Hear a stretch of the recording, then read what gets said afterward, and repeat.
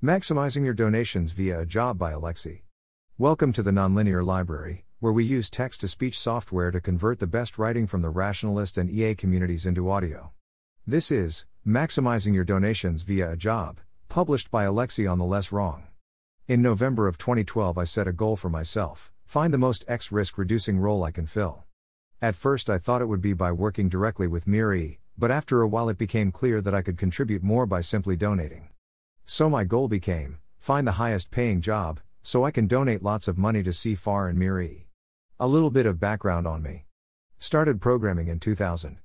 Graduated in 2009 with bachelor's in computer science. Worked for about a year and a half at a game company. Then did my own game startup for about a year. Then moved to the Bay Area and joined a game startup here, which was acquired 10 months later. Worked a bit at the new company and then left. So, just under 4 years of professional programming experience, but primarily in the game industry. Almost no leadership, managerial experience, aside from the startup I did where I hired freelancers. Below is my experience of finding a software engineering job in the Silicon Valley. If you are not an engineer or not in the Silicon Valley, I think you'll still find a lot of useful information here. Pre-game. Before sending out my resume, I spent about a month preparing. I read Intro to Algorithms, which was very good overall, but not a huge help in preparing for interviews. I read Cracking the Coding Interview, which was extremely helpful. If you read only one book to prepare, make it this one. The book has a lot of questions that are similar to the ones you'll actually see during interviews. I also did top coder problems, which were pretty helpful as well too. Looking back, I wish I spent more time finding actual interview questions online and doing more of those. That's why CCI book was so helpful. After several weeks of preparation, I compiled a long list of companies I was going to apply to. I checked on Glassdoor to see what kind of salary I could expect at each one. I then rated all the companies. Companies with low salaries and poor personal fit received the lowest rating. I started by applying to companies with the lowest ratings. This way I could use them as practice for the companies I thought would actually make a competitive offer. This was the right move and worked very well. Another friend of mine did the same approach with good results as well. Remember, you are not just doing those interviews to practice the coding problems, you are practicing pitching yourself as well. Interviewing with a company. Standard procedure for applying to a tech company. 1. Send them your resume. Proofread your resume. Let your friends proofread it. Make sure there are only relevant things on it. When I applied to tech companies, I removed a lot of game-specific things from my resume. When I applied to companies that did 3D graphics, I made sure I had all my 3D graphics experience listed. I ended up with 2 versions of my resume. Have your resume in DOC, PDF, and text formats. This way you'll always have the right one when you upload, paste it. For a few companies, I had a friend or friend of a friend who referred me. This really helps in 2 ways. 1, your resume will be processed a lot faster. 2, if your friend is a great engineer employee, you'll be taken a lot more seriously, and the company will fight for you a lot harder. 2. You'll get an email from the recruiter and set up a time to speak, where you'll talk about yourself, what you've done, why you are interested in their company, and so on. You can and should ask them questions as well. When you start getting multiple calls each day, make sure you know who is calling. There is nothing worse than talking about the challenges of streaming music to a car-sharing startup. True story. Read about the company on Wikipedia before the call. Know the basic stuff. Look at their website and read the About page. Find the thing that makes the company special and successful. Find the thing that you actually think is cool about the company. Those are your answers for why you want to work there. Ask non-technical questions. How is the company structured? How many teams are there? How many employees? Engineers? Think of other intelligent questions to ask. In my experience, it's not very beneficial to tell them you are interviewing with a dozen other companies. When they ask who else you are interviewing with, just name a few companies, especially the competitors, similar companies.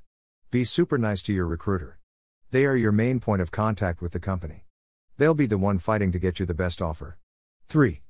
You'll have a technical phone interview with a software engineer where you'll solve a problem or 2 on Collab Edit or some similar website.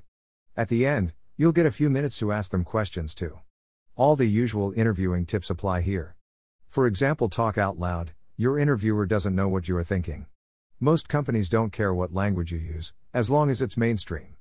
I used C# for almost all my coding questions. Do not start answering the question by writing code. If the question seems vague, ask about the context. Who'll be using this solution? Definitely ask about the kind of data you are working with. If it's integers, are they random? Over some small range or over all possible integers?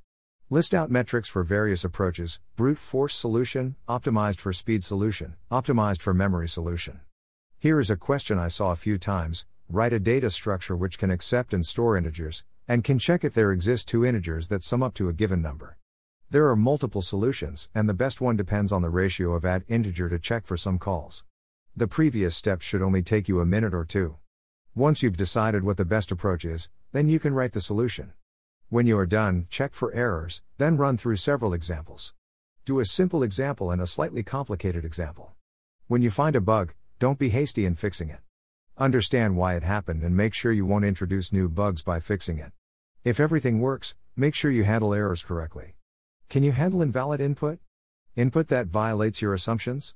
As a reminder, I leave \check for errors comments in appropriate spots as I code the solution. When you are done, ask the interviewer questions. Ask them to tell you about what they do, if they haven't already. What have they been working on recently? What technologies, languages do they use at the company? Do they use Scrum, Agile? Pair programming? Come up with other intelligent questions to ask. 4. You'll be invited for an on-site interview which will be 3 to 6 hours long, at least half of which will be coding on a whiteboard. Although, a friend told me he brought his laptop with him, and most people were fine with him coding on it. All the previous tips apply. Be on time. Take bathroom breaks when you need them. I found that drinking water during the interview keeps me refreshed. Remember your posture, body language, and eye contact skills. Learn how to talk out loud as you are writing out your solution. If you are stuck, explain what you are thinking, and what your intuition is telling you. Learn how to read your interviewers. If you say, "Here we should check for the null case or for empty array," and they go, yeah, okay, they are not the type of interviewer that really cares about error conditions, so you can be somewhat more lax there. By the time I was finishing my on-site interviews, I could tell if my solution was right just by the interviewer's body language. When you are done, ask them questions. What are they working on? What's the thing they like most about the company? What's their least favorite thing about the company? Another way to phrase that: what's one thing you would change if you could change anything about the company? Do they have to work overtime? How are the people here? Can you switch between projects? Are there company-wide events? In all my interviews, I've never met an interviewer that didn't try to sell their company really hard. People will always tell you their company is the best place to work. If the person is a manager or a director, ask them higher-level questions. What kind of culture are they trying to create? What are the current big challenges? Where do they want the company to be in the next 5 years? How does one advance in the company? Usually there is a managerial and a technical track. How often are reviews done? How are they structured? 5. You'll get a call from the recruiter congratulating you on an offer. They'll go over the offer details with you. Before they make you an offer, they'll check if you are actually seriously considering their company. If you told a startup you are also interviewing with Google, they might suspect that you are not seriously considering them. Unless you dissuade those fears, they might actually not even make you an offer. Happened to me with Ardio. If you didn't get an offer, try to get as much info as you can. What happened? What can you improve on? Below are the reasons why I didn't get an offer after an on-site interview. Not doing well on a technical question. Happened twice, one time because of a very obnoxious interviewer. Not interviewing for quite the right position, that on-site interview ended early. Not having the necessary experience, a lot more important to startups than bigger companies. Not being passionate enough about the company. If this is not a good timing for the offer, for example it's one of your first interviews, then tell them so. They will probably wait to give you the offer details until you are ready to consider it. The recruiter will likely ask what's important to you in an offer. How are you going to make your decision? What I've said is that compensation will be an important factor in my decision, but that the team project / etc. are important considerations as well. 6. You have a few days, usually around 5 business days, until the offer expires to decide if you want to accept it. Sometimes the offer will expire before you've received offers from other companies. This is why it's important to interview in rough order of ranking, so that you can just let those offers go, knowing you'll have much better ones soon. If you want to hold on to the offer, just ask your recruiter for an extension. It'll be much easier to get an extension at big companies, especially if you are interviewing for a generic position. If you decline the offer, let them know. Always be very nice, friendly, and polite. Walk the fine line between telling the truth and saying the right thing. Ideally, make sure those are the same. Even if you are interviewing with a company you have no intention of working at, make sure to find something you really like about them, something that makes them stand out to you. Always have a good answer to, why do you want to work here? Before each on-site interview, make sure you research the company thoroughly. Use their product. Think of ways to improve it. It's very helpful if you can meet with someone that works there and talk to them. See if they can give you any tips on the interview process. Some companies, for example Airbnb, want people that are extremely passionate about their product. Some companies focus more than usual on architectural questions. Many companies expect the engineers to have some familiarity with UI/UX and the ability to think about a feature from all angles. Managing your time. I sent my resume to 78 companies, had at least a phone conversation with a recruiter with 27 of them, had an on-site interview with 16 companies, and received 12 offers. Out of those, I've only seriously considered 3. Companies with lower ratings had an atrocious response rate. My timeline ended up looking something like this. Week 1, started applying to low-rated companies. About 2 phone interviews. Week 2, about 7 phone interviews. 1 on-site interview.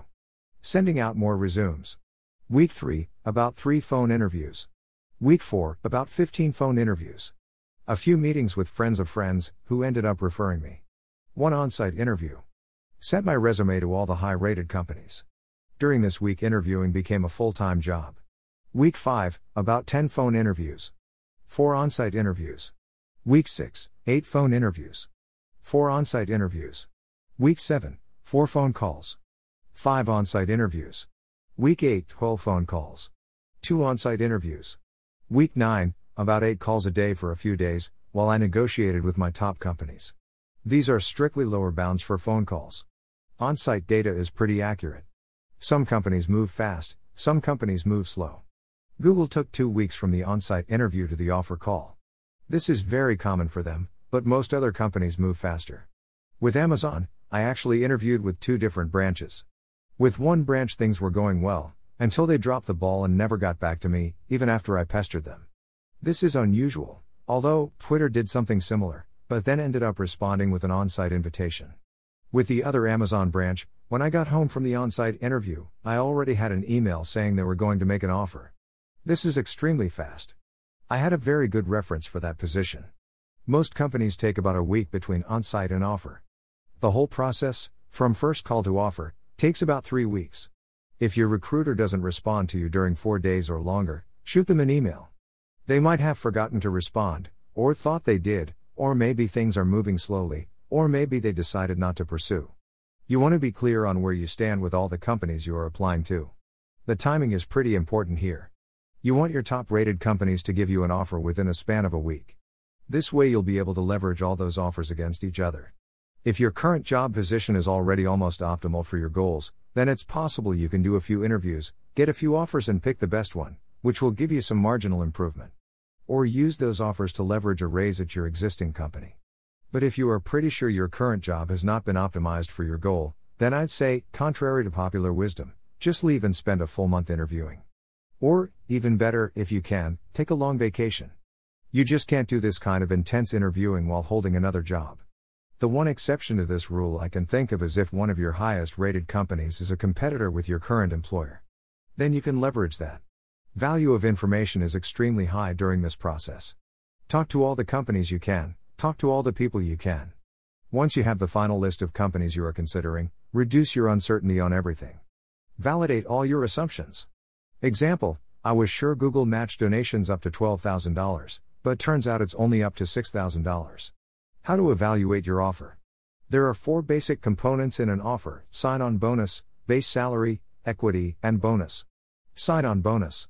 Most companies will be okay offering something like $12,000 sign-on bonus. Some will offer more. Most startups probably won't offer any. Base salary. This is pretty consistent across most companies. Based on your experience, you'll be given a title, for example Senior Software Engineer or SE2, and that title will determine the range of the salary you can expect. If you are good, you can demand a salary at the top of that range, but it's extremely hard to go higher. Equity. This is the most interesting part. A good amount of value will come from this portion. With a startup, it'll be most of it. Here are 2 things to pay attention to. Is the company public or private? If it's public, You are most likely going to be given RSUs, restricted stock units, which will basically convert to normal company shares when they vest. For private companies, see the section below. What's the vesting schedule? For almost all companies, you'll get 25% of your shares right after your first year. This is called a cliff. After that, you'll be given the appropriate fraction either monthly, for example at Google, or quarterly, for example at Facebook. Amazon is an example of a company where the vesting schedule is somewhat different, 5% after year 1, 15% after year 2, and then 20% each semester for the next 2 years. Bonus. This is the bonus system the company has set up. You can't negotiate it, but it's important to take it into account. There will usually be a cash bonus that's based on your salary.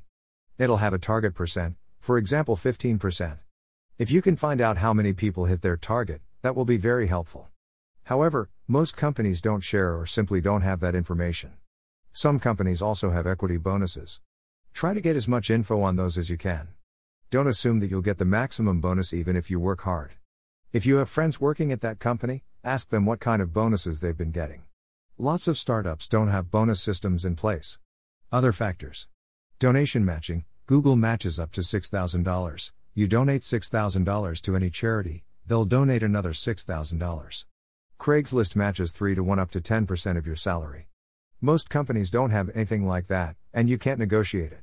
Paid time off. Google offers 2 weeks, all other companies I was considering offer 3 weeks, and some even have unlimited PTO. This is not negotiable in most companies. Commute. How far will you have to travel to work? Are you okay moving closer to work? Google and Facebook have shuttles that can pick you up almost anywhere, so you could work while you commute. People culture / community team / project are all important factors as well, depending on what you want. If you are going to spend the next several years working on something, you should be building up skills that will still be valuable in the future. Thinking about private companies. If the company is private, you might be given RSUs or you might be given stock options. With stock options, you'll have to pay the strike price to exercise your options. So the total value your options have is price of a share, strike price number of shares. You can't do anything with your shares until the company gets acquired or goes public. Some companies have liquidation events, but those are pretty rare. Most companies don't have them, and the ones that do only extend the opportunity to people that have been with the company for a while. There are also second-hand markets, but I don't know much about those. If you are completely risk intolerant, then just go with a public company, and don't consider private companies. This is actually not exactly true. Just because a company is public, doesn't mean it's risk-free, and just because a company is private doesn't mean there is a lot of risk. There are other important factors like the size of the company, their market diversity, and how long they've been around. If you are okay with some risk, then you want a company that's close to an IPO or is likely to get acquired soon. If you want to have a chance to make more than a few $1 million, either start your own company or join a very early stage startup. My top pick would be Ripple.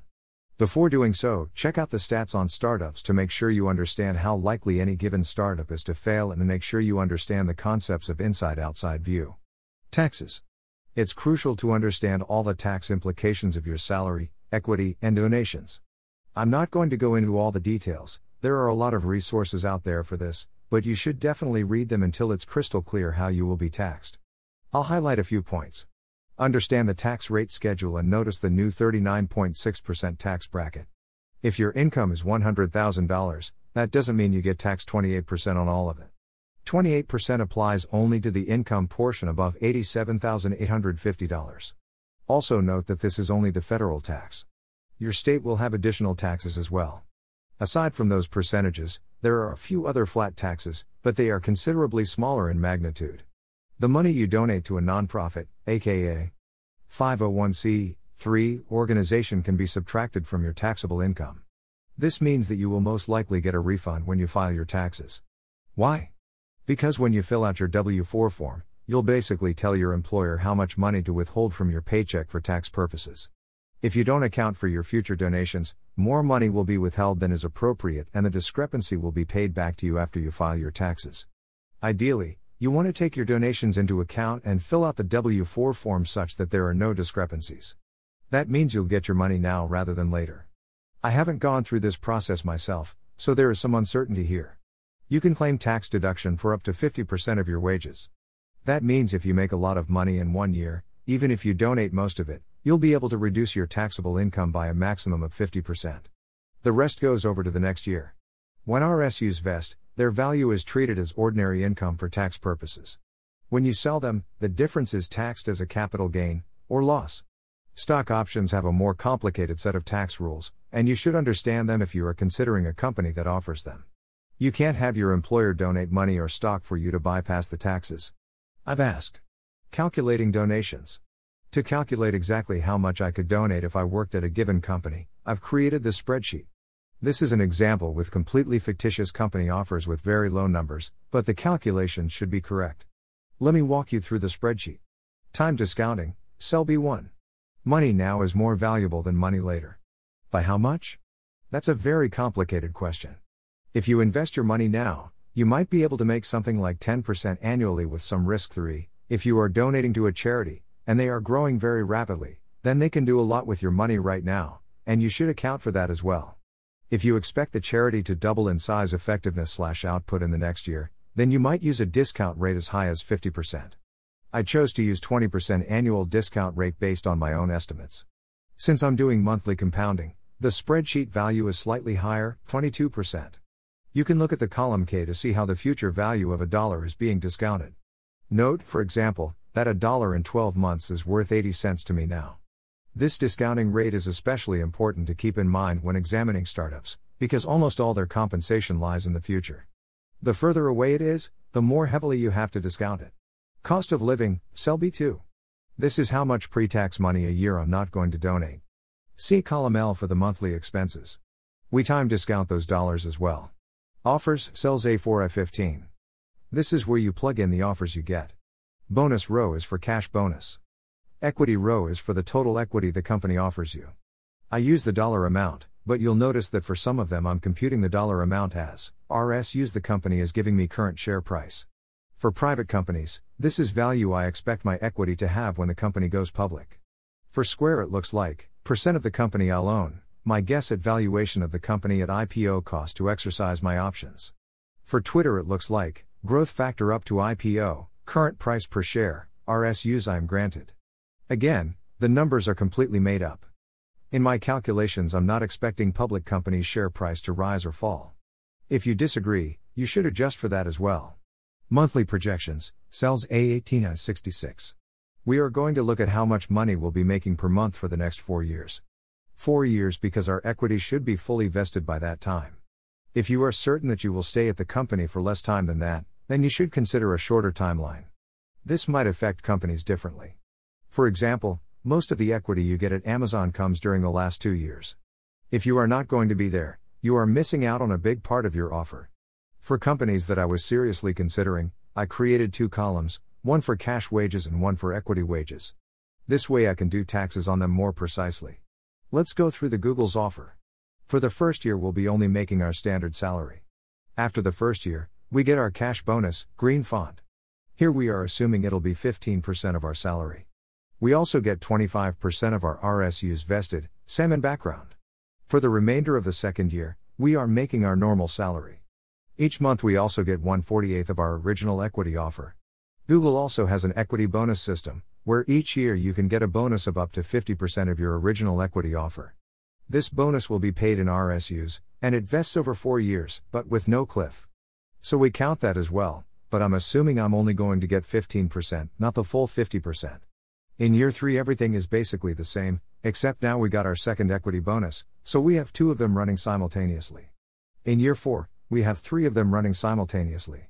For pre-IPO companies, I've estimated when they'll go IPO. Most have clauses in place that don't allow you to sell your shares until after half a year or so after the IPO. I'm assuming I will donate all my shares then, and then continue donating them as they continue vesting. Sum, cells A68 I71. In row 68 we have the total sum. This is the amount of pre-tax dollars we expect to earn in the next 4 years. Remember that this amount has been adjusted for time discounting, so it'll seem much lower than you'd normally expect. L68 is how much money we are spending on ourselves during those 4 years. In row 69 we subtract our living expenses to get the amount of money we'll be able to donate. Note that I'm subtracting it from the cash column, leaving the equity column alone for the companies where I split the 2. In row 70 we account for taxes. Note that our living expenses already accounted for the taxes we pay up to $65,000, so the rest of it will be taxed at around 28% or higher. You could sell your shares, or you could just donate your shares directly to your charity. That's what we are doing with our Google offer. In row 71 we simply sum up the donations from cash and equity. Disclaimer 1, while I tried as hard as I could to double check this spreadsheet, there might still be mistakes there, so use it with caution and triple check everything. The tax calculations as they are right now are wrong, and you'll have to redo them, basically the whole row 70, based on your own numbers. Disclaimer 2, this spreadsheet is not great for evaluating an offer from a startup, since it doesn't capture the associated uncertainty and risk. Furthermore, if you expect the startup to succeed after more than 4 years, to correctly compare it to other companies you'll have to compute more than 48 months and potentially start accounting for things like promotions and raises. Picking the one. Alright, so how do you actually pick the best company? It's not as simple as picking the one with the highest EV, since you have to account for risk involved with startups and even pre-IPO companies. In fact, you should be surprised if your offers from public companies have a higher EV than offers from startups. If that's the case, I'd double-check your calculations. This is where it becomes extremely crucial to narrow down your uncertainty. When is the company going to IPO? What is the likely valuation? Does the company have a lot of competitors? Does the company have the necessary talent to execute on their plan? What's the company's history? What is the employee churn rate, especially for executives? How well is the company doing financially? Who are the investors? Etc., etc., etc. There is a ton of questions you should be asking, and you should be asking them to everyone whose opinion on this issue you can respect. Honest opinion from an informed and knowledgeable neutral party is worth a lot here. You should also talk to the people at the company. Your recruiter will connect you to the right people if you ask. Keep in mind that nobody there will tell you that the company is going to go bankrupt or fail. But you can still get some valuable estimates, and then potentially discount them down a bit. You can even ask for their opinion on other companies you are interviewing with. Expect them to completely throw the other company under the bus though, but even so, you could get a lot of valuable criticism and bring it up when you talk to that other company. Overall, expect a lot of conflicting messages. Keep in mind the charities you'll be donating to. What kind of donors do they have already? Are most people donating a bit from their salary? In that case, a more risky venture might be reasonable. Can they really use some money right now, or would they be a lot more effective later on with a large capital? What's their time discount rate? If you care about your charity, you can help them diversify their donor pool. For me, it was a hard choice between big public companies, primary candidate, Google, and close to IPO companies, primary candidates, Twitter and Square. Negotiating. You have to negotiate your offer. You have to. For any given company, you'll be able to get them to up their offer at least once and potentially thrice. Example, Google upped my offer 3 times. Some companies will tell you their offer is not negotiable. That's not true. It's much easier to leverage similar companies against each other. Leverage big public companies against each other, leverage pre-IPO companies against each other, etc. Leveraging between those categories is a bit more difficult, because startups know they can't compete with the raw cash value you are offered at bigger companies. The only thing they can do is up their equity offer and hope that they are a much better personal fit for you than the large companies. Recruiters will ask you very directly what the other companies are offering you. You can choose to disclose or not to disclose. If you don't disclose, the company will come back to you with their standard offer. That offer might be higher or lower than you expected. Example, the first offer I got from Google was significantly worse than initial offers I got from Facebook and Amazon. If you tell them what offers you have, and you should only disclose details of your very best offers, then they'll very likely match or come in a bit stronger. Usually you don't have much to gain by disclosing your other offers upfront. You can always do so later. However, you should let your recruiters know that other companies did make an offer, or you are expecting them to. That gives you more leveraging power. Sign-on bonus is very easy to negotiate. You can easily convince a company to match a sign-on bonus their competitor has offered. Negotiating salary is much harder, but, again, usually you can convince a company to match a salary their competitor has offered or at least come closer to it. If you are interviewing with startups, their salary offer will usually be lower than at bigger companies and even harder to negotiate. Cash is king is the common phrase used there. First negotiating phase, simply call back your recruiter, who is now your best friend, right? And tell them that the offer is somewhat lower than you expected, you have other better offers from other companies, and you are wondering if they can increase their offer. If the company made you a clearly worse offer than another similar company, you should be very open about it. Second negotiating phase, matching other companies. This is when it makes the most sense to disclose your other offers. For example, I used my Amazon and Facebook offers to convince Google to up their offer significantly. For some reason their original offer was very low, but seeing their competitors with much better offers convinced them to update pretty quickly. You can also bring up the perks one company has that the other doesn't, for example donation matching or unlimited PTO. The company can make up for that with salary equity. There is some difficulty in using offers from private companies as leverage, because there is not much information you can disclose about them. You can talk about the number of shares you'll have, but it might not mean anything to the other recruiters if they are not familiar with the startup. Third, negotiating phase. Once you pick the company you'll work for, go back to them and say something along the lines of I really like the offer and the company, but there are a few things that don't make it ideal for me. One of your competitors did this, and another company has that. Right now I'm inclined to go with your competitor, but it's a tough decision, and I would rather go with you. I think if you can make me an offer with the following parameters, it'll make my decision extremely easy, and I'll sign on the spot. Include offer letters from other companies, especially the ones that have them beat on some parameters. Notice the key promise at the end, you will sign with them. Your recruiter will have a lot more leverage in fighting for you if you make that promise. You are not legally obligated to follow through with your promise, but I wouldn't advise breaking it or using it just to extract more value to use as leverage against other companies. Use this tactic at the very end to extract that last bit of value from the company that's already the best. This is what I did with Google.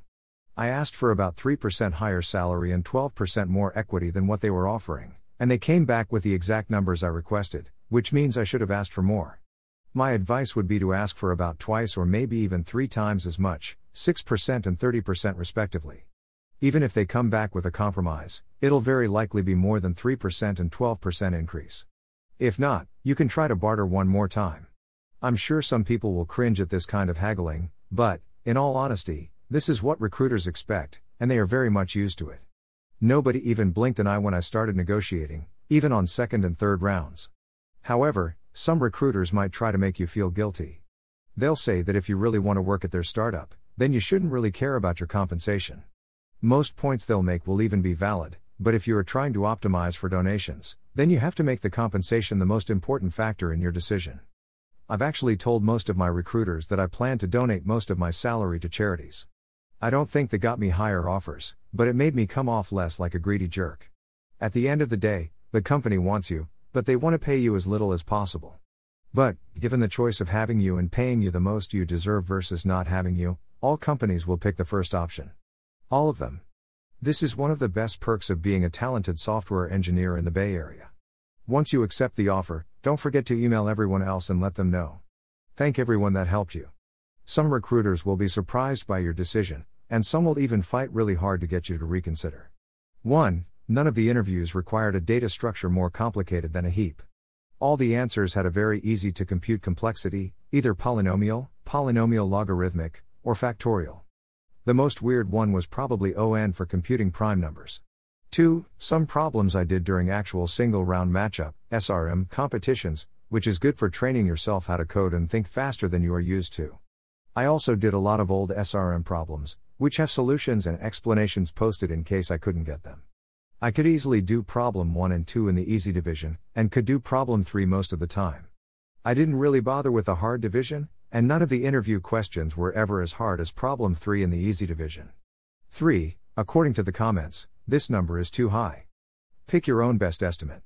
Thanks for listening. To help us out with the nonlinear library or to learn more, please visit nonlinear.org.